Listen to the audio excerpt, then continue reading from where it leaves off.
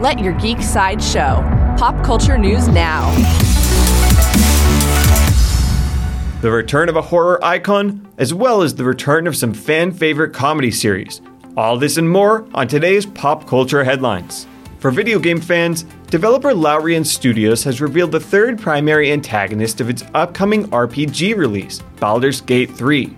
Orien the Red is a ruthless shapeshifter villainess, played by actress Maggie Robertson. She joins J.K. Simmons as General Thorm and Jason Isaacs as Lord Gortash in the Triumvirate of Evil in this official Dungeons & Dragons video game. Baldur's Gate 3 releases for PC on August 3rd and for PlayStation 5 on September 6th.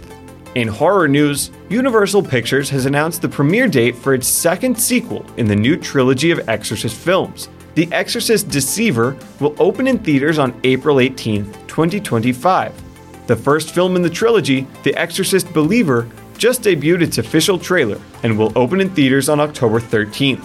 Coming soon to HBO, The Righteous Gemstones has officially been renewed for a fourth season with HBO. The third season finale premieres today as the televangelist family navigates its empire and internal drama. There is no further news about The Righteous Gemstones Season 4 at this time. Up next on Hulu, Hulu has released the trailer for Season 3 of Only Murders in the Building.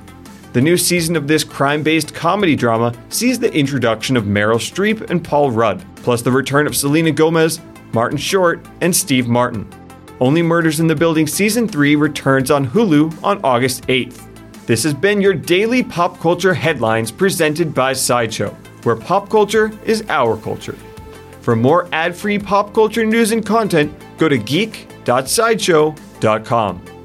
Thanks for listening, and don't forget to let your geek side show.